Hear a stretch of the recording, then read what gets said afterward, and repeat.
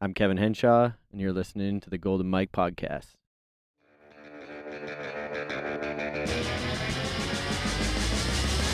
He's been the voice of wakeboarding for over a decade. His vocal tones have narrated towed water sport's biggest and most prestigious events in the world.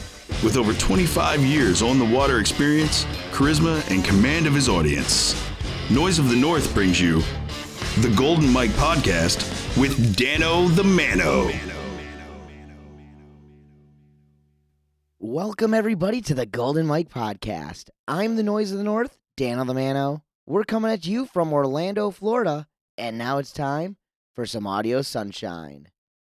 This audio podcast is based off the lake life, my passion for towed water sports, and the athletes who have helped sculpt the landscape of the sport we love.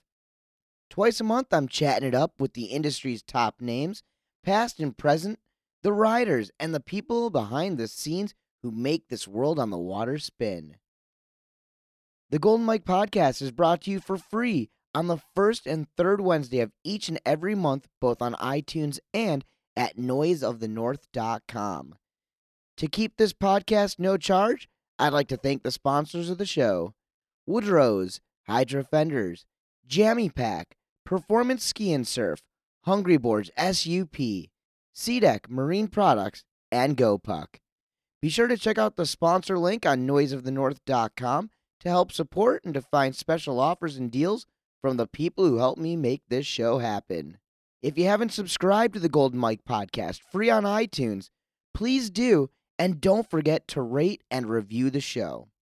Follow me on Instagram at Dano T Mano, DANOTMANO, and on Twitter at the Dano T Mano and at the Golden_Mike. Feel free to contact me with any questions or comments through the Golden Mike Facebook page or email me goldenmike@noiseofthenorth.com. This episode was recorded on location at Area 52. I'm not talking government secrets and aliens. I'm talking about the wakeboard haven that Liquid Force team rider Kevin Henshaw has built in the backwoods of Clermont, Florida.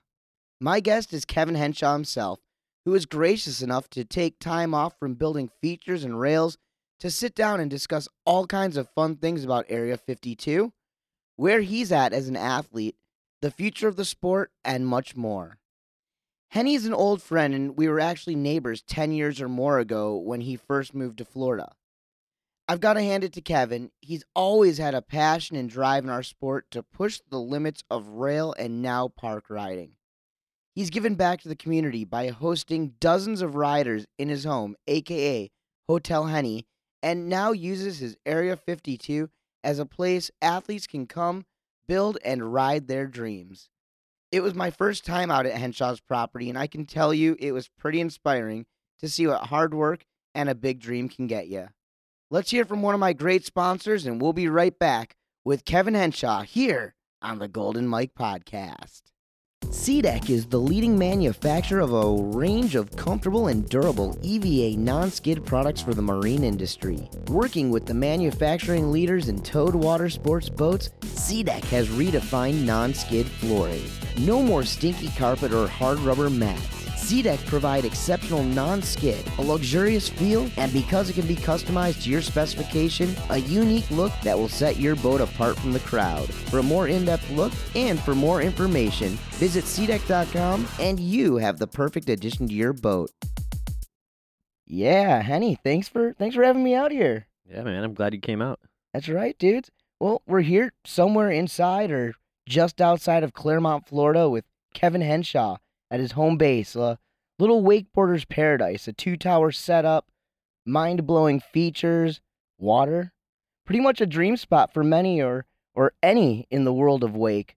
Referred to as Area 52, well, it's my first time here, and I must say, my friend, I am blown away. Thank you. You've done well for yourself. So, I've had an opportunity to take a look, take it in myself, but will you do me a favor and just describe what we're looking at here to the listeners? Well, this is Area 52. It's my personal wake park, and I've been planning on this for a really long time and finally made it a dream of mine, but it took a lot of work to get to where I'm at right now with it. How did you do this? I mean, I'm looking out here. We're in the middle of the woods. There's two pools, two ponds here. One a little bit elevated, another pond down low. Everybody listening, I'm sure, has seen this in one way or another, whether it's through web edits or your cover of Alliance Wake magazine. So many photos have come out of here over the last, I don't know, I'd say 18 months or so. How did you do this, Kenny? I don't know. I just had a dream of having my own place where I could build whatever I want and do whatever I want, and I just took me 3 years to find the right piece of property that was cheap enough and looked doable enough to clear the land and dig my own lake and talk to my dad. And I've been around construction my whole life, and he grew up doing that. So me and him together, we just said, let's try it, and we went for it.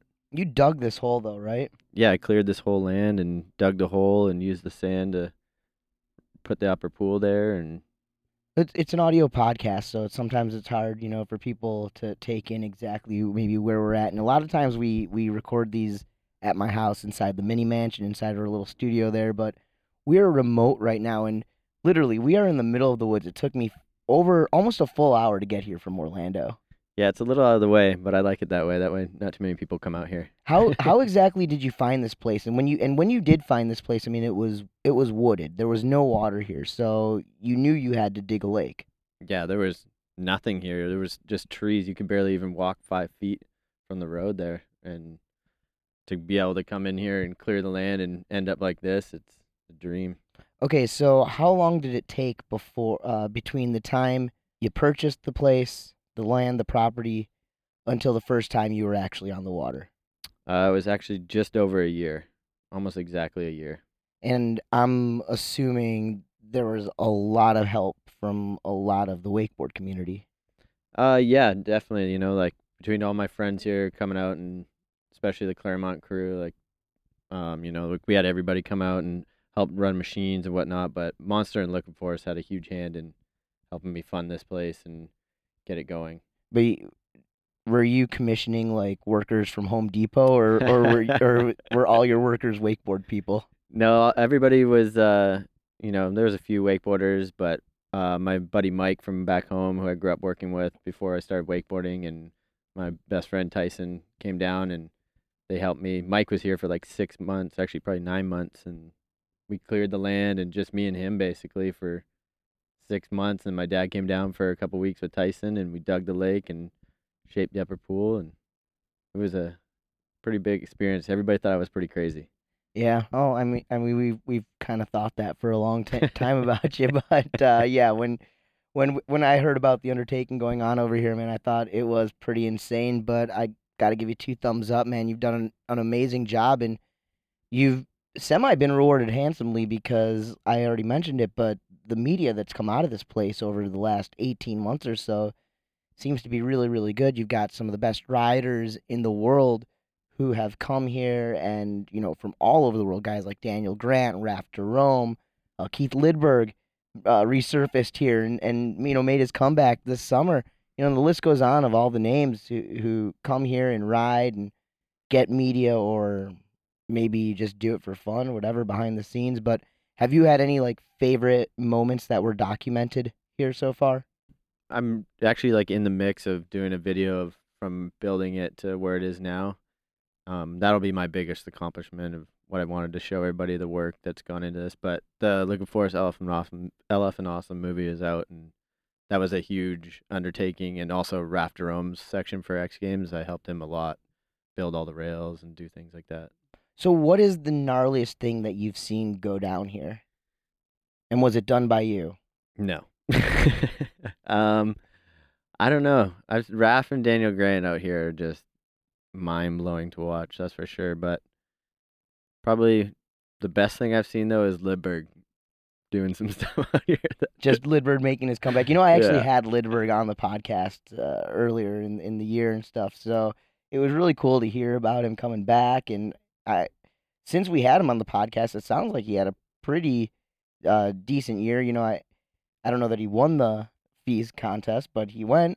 Yeah, he went. He did good. It was just good to see Lidberg back out riding because he's the one who showed me rail riding when I moved into the projects, and pretty much pushed me to do everything, and he still does. But now that he's not riding as much as he was all last year, kind of sucks because me and him have a good time out here. Well, and he's good too because he goes to show us guys that are starting to get into our 30s that you can still do it and still crush, right? Yeah, I think that was his whole point, is just saying everybody, like, doesn't matter how old you are, you can do it, and he proved it. That kid can still shred better than a lot of these pro kids.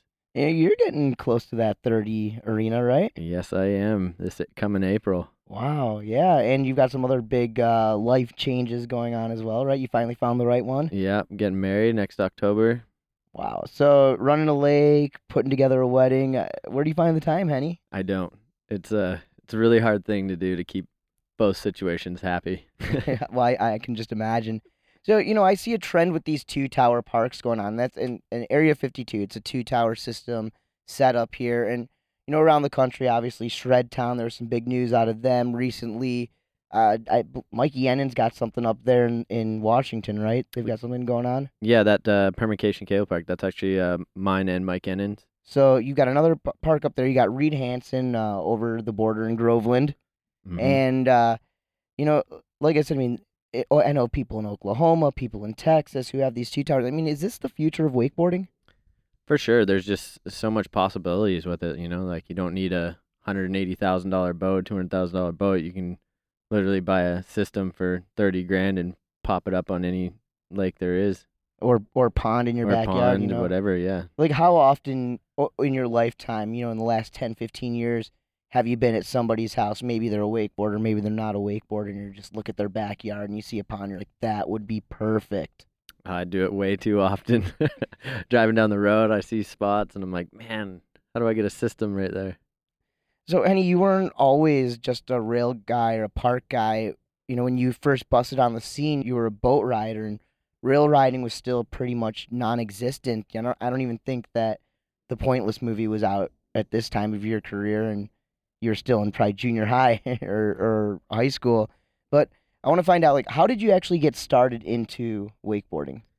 Through some friends back home. The lake that I kind of grew up on, the Malibu dealer up there, Rob Parker, he had a boat, and he was always out there doing flips and things like that, and I really wanted to learn it, and my dad ended up talking to him, and he took me out a few times, and he thought I was a natural at it, and took me to my first contest, and I ended up winning that, and then went to nationals that year and won that, and it just all escalated into moving down here. But you grew up in BC, right? Canada. Yep, Vancouver Island, British Columbia. So guys like Chad Sharp, I would assume, was probably already down in Florida. Jeff here. Who were like some of the guys that you looked up to?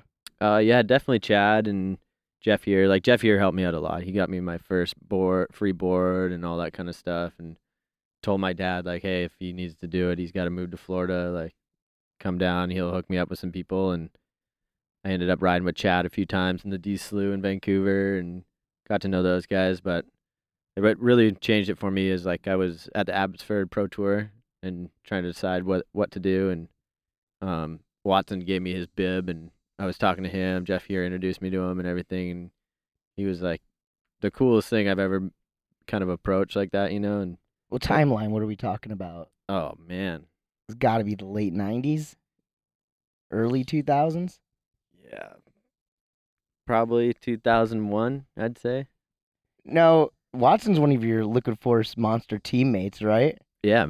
I read an article somewhere that said something about you having like his pictures up all over your wall. I mean, you were a huge fan back in the day. So back there in BC, you still got your Watson shrine going? No, definitely not. My parents don't even have that house anymore.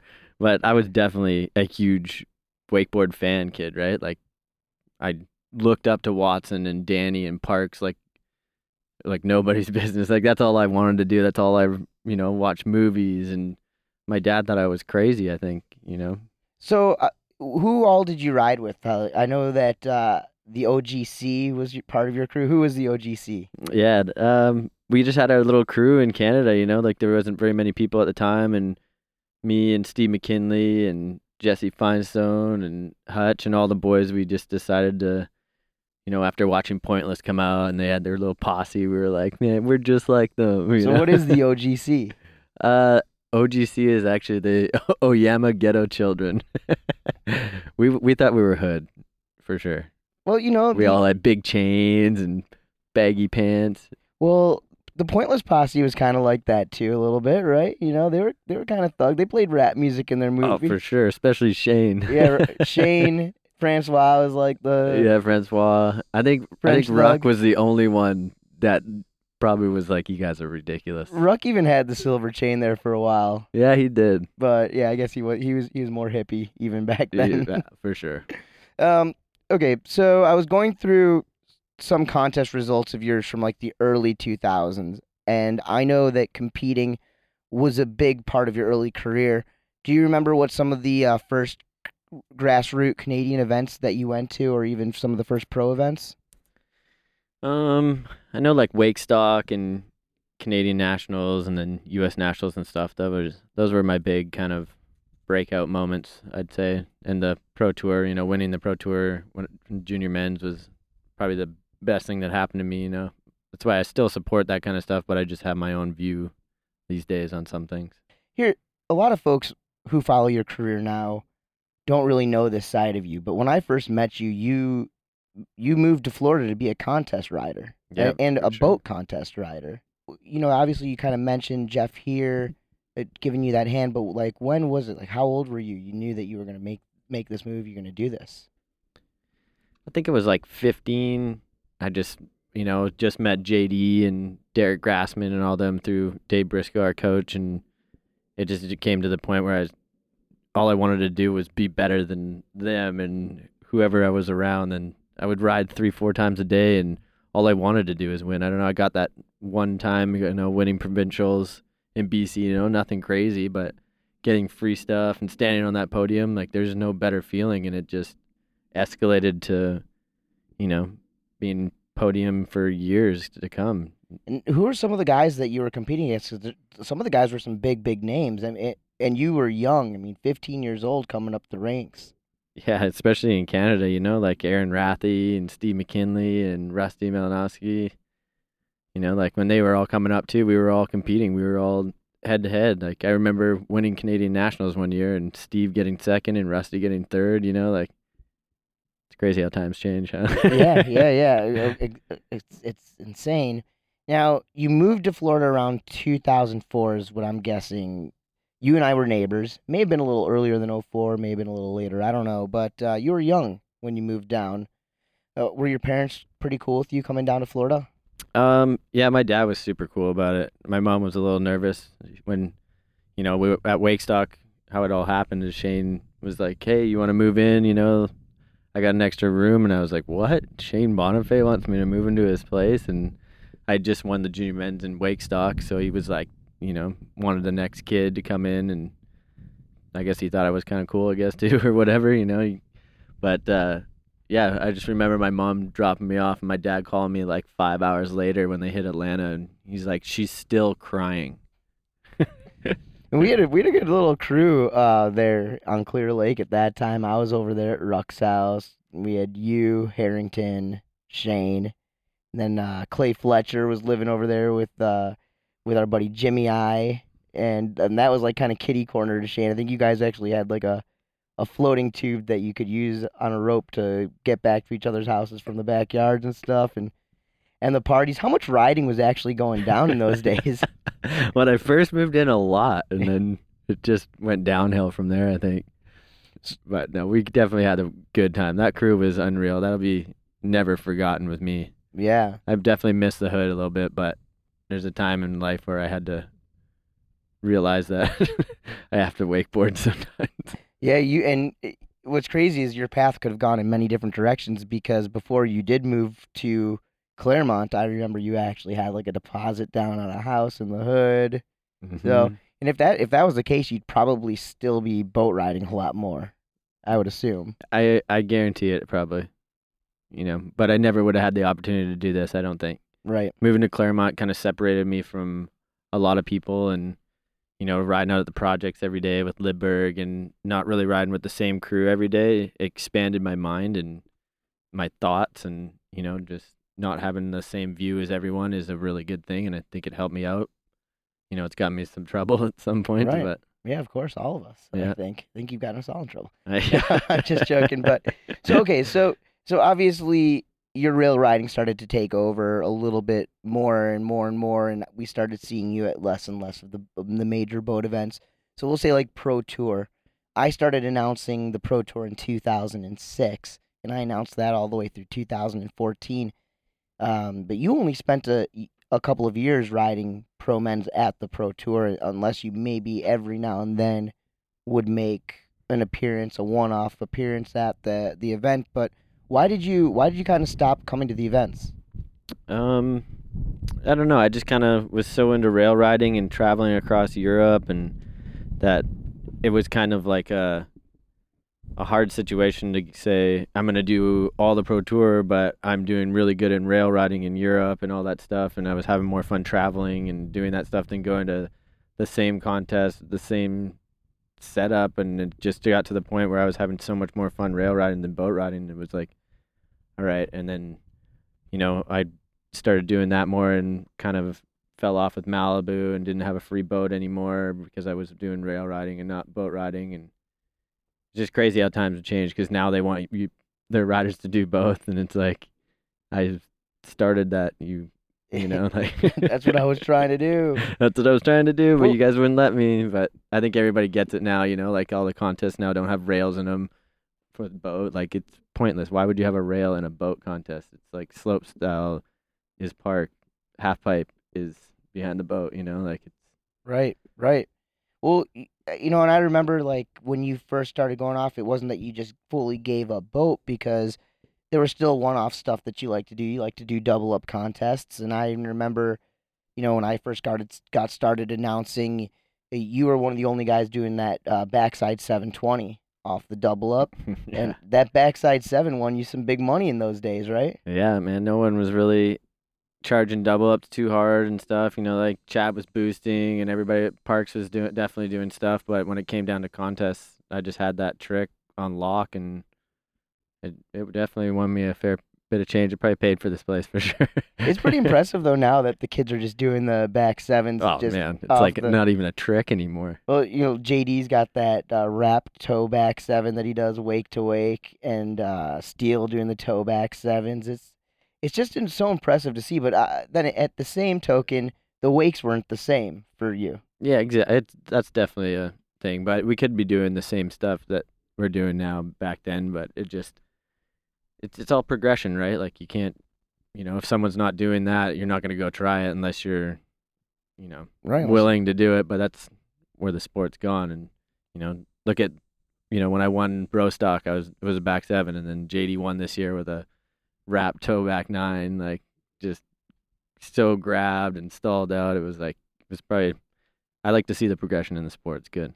So did you still go to Brostock this year? Yeah, I went this year. I was injured, so I wrecked my ribs. I popped my ribs out, so I just judged with Silas, and it was actually kind of cool to sit in the boat and actually have a Brostock where I remember a little bit. Right. Yeah. Oh, do you boat ride at all anymore? I haven't in probably 2 years. Really? Yeah. Actually, I did this summer. No, I take that back. I did this summer just for some friends at home. They wanted to do it, and it was the funniest thing I've ever done, I think. Just what kind of stuff are you doing out there?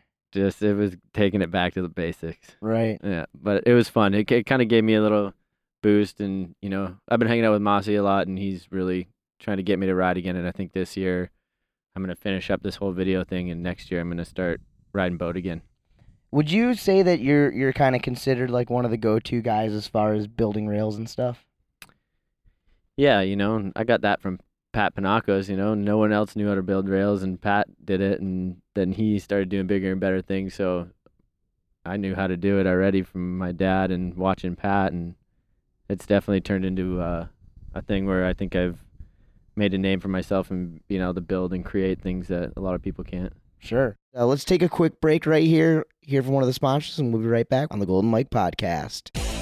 Woodrow's is a sunglass company based in Central Florida that manufactures frames from wood and other sustainable materials. With an infrastructure built on a passion for action sports, life on the water, and a love for the great outdoors, there's no doubt Woodrow's handcrafted wooden and sustainable eyewear will fit your lifestyle. Follow Woodrow's on Instagram at Woodrow's or check them out online at woodrows.com. That's WOODROZE.com. You know, you and I have done a ton of rail jams together over the years, and one that sticks out to me is Spring Break '08 in South Padre Island, Texas. Not sure if you remember or not. I wouldn't be surprised if you didn't. But first of all, what a cluster of an event it was. This was the old days of the blow-up inflatable pools, and we were trying to. We were with the Step Up Productions crew, and we're still semi-new at what they were doing, what we were doing there. And we were trying to suck salt water with those pumps into the pool. So we were supposed to do this rail jam on Saturday all day, Sunday, and I don't think the pool was even a quarter of the way filled up Saturday afternoon. So it kind of just turned into a real party for us. But tastefully, I was hoping that you could maybe tell what I thought was the best story from the entire trip, which would have to do with our buddy Phil the Filmer. Should we get into that, or yeah, I think. Are you talking about the Kentucky Fried Chicken buckets? Yeah, well, there's Kentucky Fried Chicken buckets, but I was more thinking of the whole big water jug. Oh, the morning after. Yeah, exactly. Yeah, that was a pretty brutal thing. I've actually done it a few more times, but yeah, best thing you could do to prank someone, which I do way too often, I think, and I can't believe no one's tried to get me back yet, is take a water jug and empty it and fill it full of vodka and put it in the fridge and put the cap back on, and so he was the first victim. And you were watching this go down, right? Oh yeah. our buddy Phil, this guy in Texas, part of the TBKS crew and all that whole gang, Joey Bradley and Richie, and just the whole entire crew, and we had a big night. We weren't able to do the rail jam, so it just turned into a real party. And these were in our early days, I think low to mid 20s. We took over the karaoke at the hotel. I think you were in handcuffs at one point. Yeah, I think was it me and you, or who was it? No, that was not or me and Balzer. Yeah, we were in handcuffs, and yeah, you guys tried to get on stage with Hinder. Yeah, I thought I was a better at playing the drums than the drummer. So yeah. And then when they tried to escort you out of there, I think your excuse was that you do what you want because you were Canadian, right? Yeah. Well, Balzer, that was. I'm gonna go ahead and blame some of that on Balzer because me and him together are a really bad couple to be around for sure. Yeah, well, but at the same token, two of the most fun, and I will never ever forget that trip. For as much as I should probably forget about that trip, but Spring Break, was it '08 or was it '07? I think it was '08.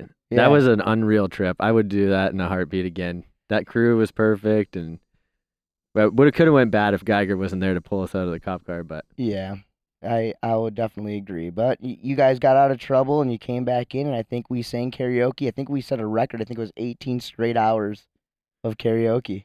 Yeah, that was pretty fun.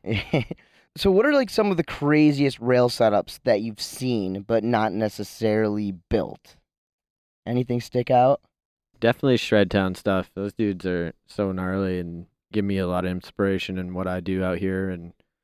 But I get a lot of my stuff from snowboarding. Like I watch snowboard videos like they're going out of style. But Europe, there's definitely a few. It's just hard to find that real gnarly place because no one's gonna do, what they can't because of waivers and all that stuff. Sure. It's hard to find that place. But I think besides out here and at Shred Town, and like Gyptopia's done some cool stuff, and the Bishops are doing cool stuff now, and got Wake the Line's probably one of my favorite events setups though. What about stuff that you've built aside from Area 52? I know that you've done stuff all over the country, all over the world probably. You've been a part of any that really stick out to you? One of my favorites that I'm actually about to rebuild was a rail I did out at the projects for my video. It's just called Henshaw, the video. And it actually won me Web Video of the Year, I think 2 years ago.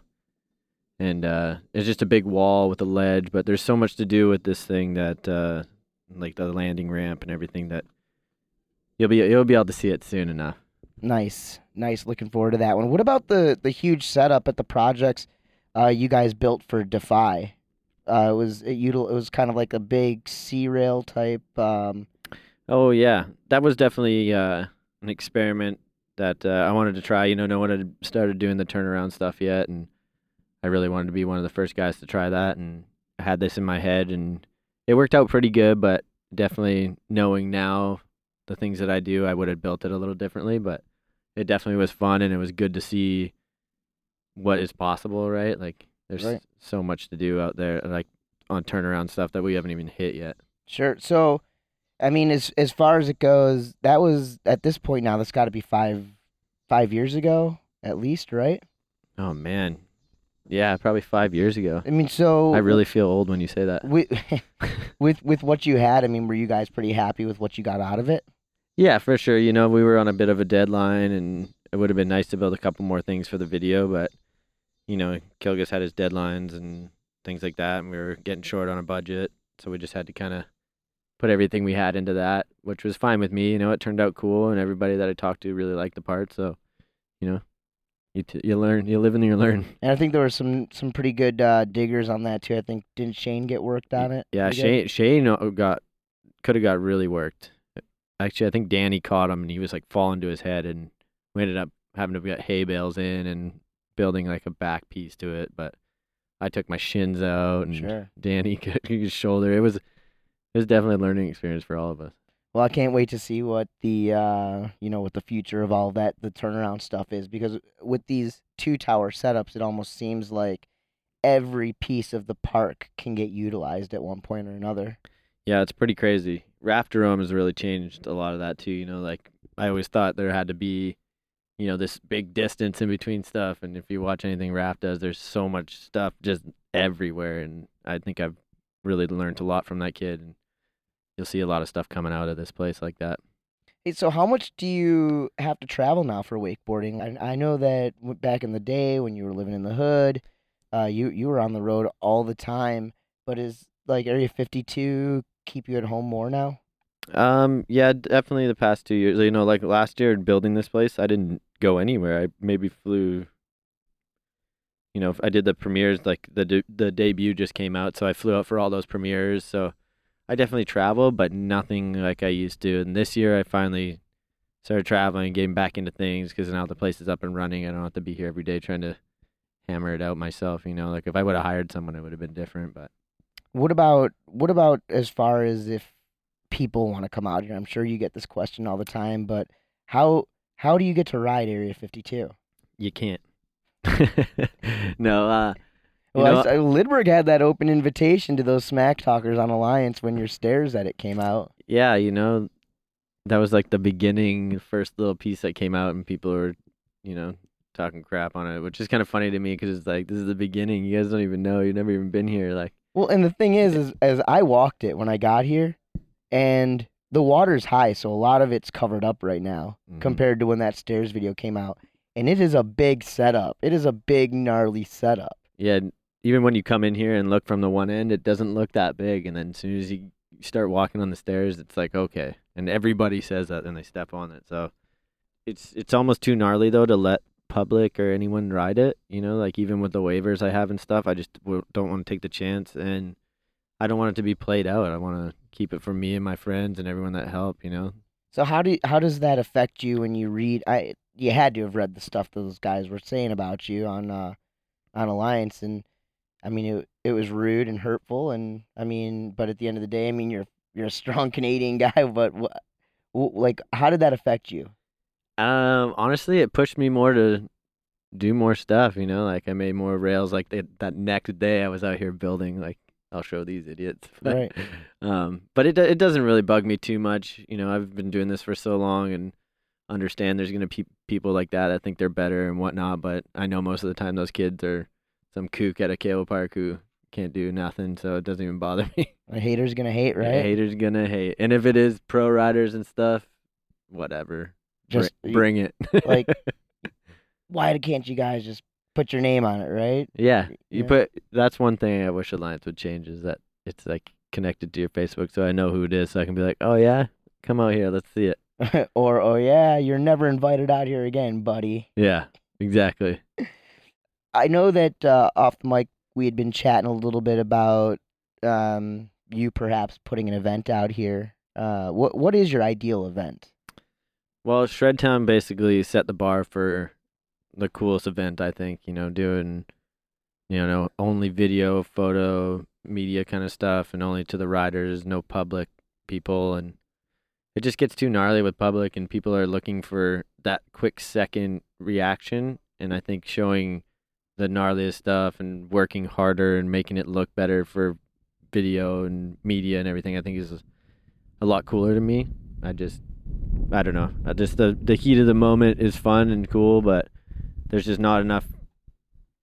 Um, I guess like getting people out here too would be too hard. There's just not enough viewing area. There's not enough way for me to like house everybody out here. It'd be pretty Sure. hard to do. So you're not saying that having events in front of large crowds is over. You're just saying there's certain events that need.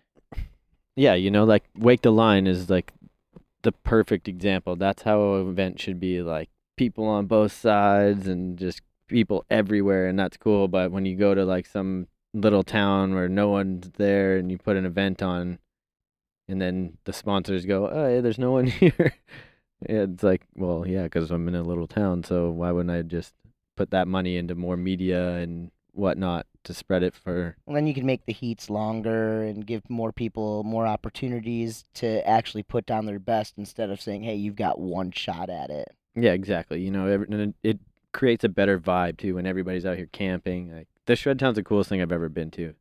Like their jamboree was so fun. It was like free riding, and at the end of the day, we're like, oh, we won stuff. So now, did you compete? Yeah, I did actually. And how did you? I did okay the first day, and then second day in practice, I separated my ribs on their pool gap, which sucked. So I was out the rest of the time. So I was just the beer drinker guy around the property. Sure, sure. Yeah, somebody's got to do it, right? Somebody's got to do it. And you're pretty darn good at it. Yeah, I'm pretty good at it. I had Brenton to help, but he was still riding. Right, right. Well, I'm sure it was after the competition. Yeah. Right? Yeah. Well, we'll say that. So, what is hashtag permacation? It's just something I started with all my buddies at the house, like we just rode in front of the house all the time and everybody was traveling and had no care in the world. It was before this place even started, and it basically means it's a permanent vacation. That's what everybody wants, to live that dream, right? And somehow I am, and so I decided to go with it. And So, who's all a part of permacation? I mean, is it like the permacation posse? No, not really. Permacation, I didn't want to do it like that. I just wanted to be like, whoever wants to be involved, whoever wants to live that lifestyle, do it. Like that's why it's a hashtag, and anybody can put it on their thing. It's a lifestyle, right? It's not a crew. It's nothing. Sure. So, have people approached you to build their wake parks? Yeah, I've actually had quite a few people ask me for designs for rails and their parks and things like that, and I always get the random phone call of how wide should I do this and that. And what do you do?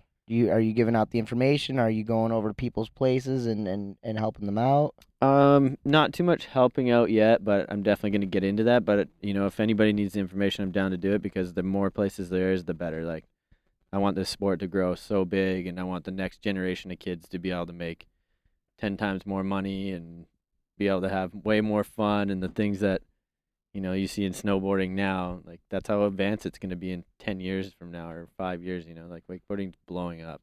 Yeah. Yeah, it's very cool to see all the new parks that are growing out here. I mean, I heard I don't really know what the statistic is, but it's something crazy with the amount of new like 2-tower parks that are opening, what, a new one every day or something like that around the world. Yeah, I'm not sure the exact amount, but it's pretty crazy to see how many people are getting into it. And even talking to Liquid Forest on our boards and stuff, and they sell more park boards and boat boards, like by far, like over 50% more. Now, and speaking of Liquid Force, you've been with them for a long time, and you were one of the first guys to actually start getting one of those hybrid cross between boat slash park boards. And I've got your board sitting on me right now. What is this? Is this still on that same idea, both boat and park, or is this more park oriented? I've made it for both. Like boat's always going to be in my blood. Like that's how I got into this industry, and I'll never get away from or have anything bad to say about it or anything. Like it's so I want something where if I want to go ride boat, I can, but I want something that's really good on cable. So you could say it's a little bit more specific for the cable, but I definitely, when I rode at boat for the past 3 years before, it was, no problems there. Sure. Now, Hotel Henny. It's what your house in Clermont has been referred to a lot over the last, I don't know, how long you been there? 8 years? 10 years? Yeah, I bought it when I was 21 and I'm 29 now, so yeah, eight years. 8 years. So Hotel Henny has hosted some of the biggest names in the sport. You did go through a time when Hotel Henny basically only housed wake skaters. Yeah. It seemed like you were developing the world of wake skating for a while there. I'm gonna blame that one on Silas, definitely. He's a big wake skater dude and all his buddies, and I became friends with him, and it got to the point where I almost like wake skaters better than wakeboarders for a bit. Well, you've been a guy who over the last few years have given guys who are looking for a chance, their foot in the door, a place to sleep, to lay their heads down, and I know you've given people some great deals at your place. It's not like you're robbing people or shaking them down for tons of money. Yeah, that's never been my type of thing. Like I just wanted to have fun with as many people as I can. I've always been like that. The more the merrier, right? Like I'm not trying to take anything from anybody, and to see new talent come up, like having Steele and all those guys live with me, and to see where they're at now, it's a cool thing to see them evolve and see myself evolve, but now they all call me dad and stuff. It's kind of embarrassing. Right. Well, better than grandpa, right? Better than grandpa. So as you go on to the next steps of your life and tie the knot and everything, do you still foresee yourself having that same open door policy? I will. She probably won't have as much, but no, we definitely, like having the house that I do, I'm really lucky to have the basement downstairs and, bunk bedrooms and all that stuff. And that'll never go away. I'm the type of guy I'd love to host, barbecuing and drinking with buddies and riding out here. And, that'll never stop. That's part of me. My dad's the same way. What about out here at Area 52? You ever going to make the move out to the property? No, I like to look at it as work, but it's really not. But it's the office. I'd like to come to the office and go home. It's your permanent vacation office. Yeah, exactly. So what's in the future for you? I'm just gonna keep filming and building stuff. Like my head and my little black book of designs, and it's never ending. But I think next year I'm gonna do a lot more contests. I was going to this year, and I kept getting hurt. My ribs and slipped my wrist open, and it's been a bad year for injuries. But next year, if hopefully everything stays solid, I'm eating healthier and yoga and running and all that stuff. So it's definitely helping me get more motivation to actually do good in a contest again. So what would you say is the future of wakeboarding as a whole? Not necessarily the future of Kevin Henshaw and wakeboarding, the wakeboarding industry. I really hope it gets bigger than what it is. There's a lot of things I see that concern me with, sponsors and them not paying as much anymore, or like giving this kid a little, instead of focusing on the whole scheme of things and trying to make it bigger so everybody can make more money. And I think these people are definitely like sponsors are definitely pinching the penny on some of these riders and athletes that should get more money. And this is our life. So I just hope see it go better than that. But on the big, like the riding scheme of things, I'd see it getting really gnarly. It's just watching Raph and Daniel and these kids coming up, just shredding, just making me quiver when I watch them ride, and I can see it coming with the new kids watching them ride. It's going to be big. Very cool, man. Henny, dude, I want to thank you so much for inviting me out here to Area 52. This place is so rad, and although I would say a majority of this place is too gnarly for me, I could probably ride that kicker on my shoe skis. Did you bring them? I didn't bring them today because Oh, I knew if I did, then I'd probably have to go off it. So. But next time. Next time, okay. Yeah. Well, thanks for coming out, man. I really appreciate it. It's always good to see your face and hang out and have a chat. Dude, congratulations on this. This is just I never thought that. I mean, who would have thought that the little kid that moved down to the hood. We kind of took under our wing, but he was still on our same level. Would have this today. You guys taught me so many bad things. Henny, I could turn the tables around on you and say the same exact thing. I know, but if I say it, I feel a lot better about myself. Well, you Canadian kids always come down and seem to be a little bit more advanced. So an 18-year-old is usually kind of equivalent to a 21-year-old here in the States, right? Exactly. Sort of. Exactly. Hey, so any shout-outs to sponsors or families you want to do before we go? Definitely my mom and dad and my sister and my fiance and Liquid Force, Monster. Without those two, this place wouldn't be possible. They helped me get it to where it is, and I'm really thankful for that. And then especially Von Zipper and everybody who's been behind my back for a long time. Very cool. How about social media or links so the listeners can find you or see more about Area 52? Yeah, if you wanted to see anything, it's just at Kevin Henshaw for Instagram and Twitter, and then Kevin Henshaw Facebook / Kevin Henshaw. Beautiful. Easy. Yeah, super easy. Skinny Henny, Kevin Henshaw. Trying to do it. That's right. Well, thanks again, my friend. Guys, we are here on location at Area 52. This has been an awesome afternoon. I'm sure for those of you guys listening, you could hear the locusts and the cicadas buzzing, maybe a little bit of wind, maybe you heard some of the riders showing up. But once again, you will be seeing a lot more of this guy, Kevin Henshaw, and of course his spot, the one and only Area 52, over the next few months, and I guarantee you that. Hang tight, listeners. We're going to be back in just about 1 minute to close things out here on the Golden Mike Podcast. Nothing's better than paddling with friends and enjoying a day on the water. And that's why you need to check out Hungry Boards SUP. Hungry Boards go the extra mile and are passionate about their work and the sport of paddleboarding. They strive to create stronger, higher quality boards at a better value.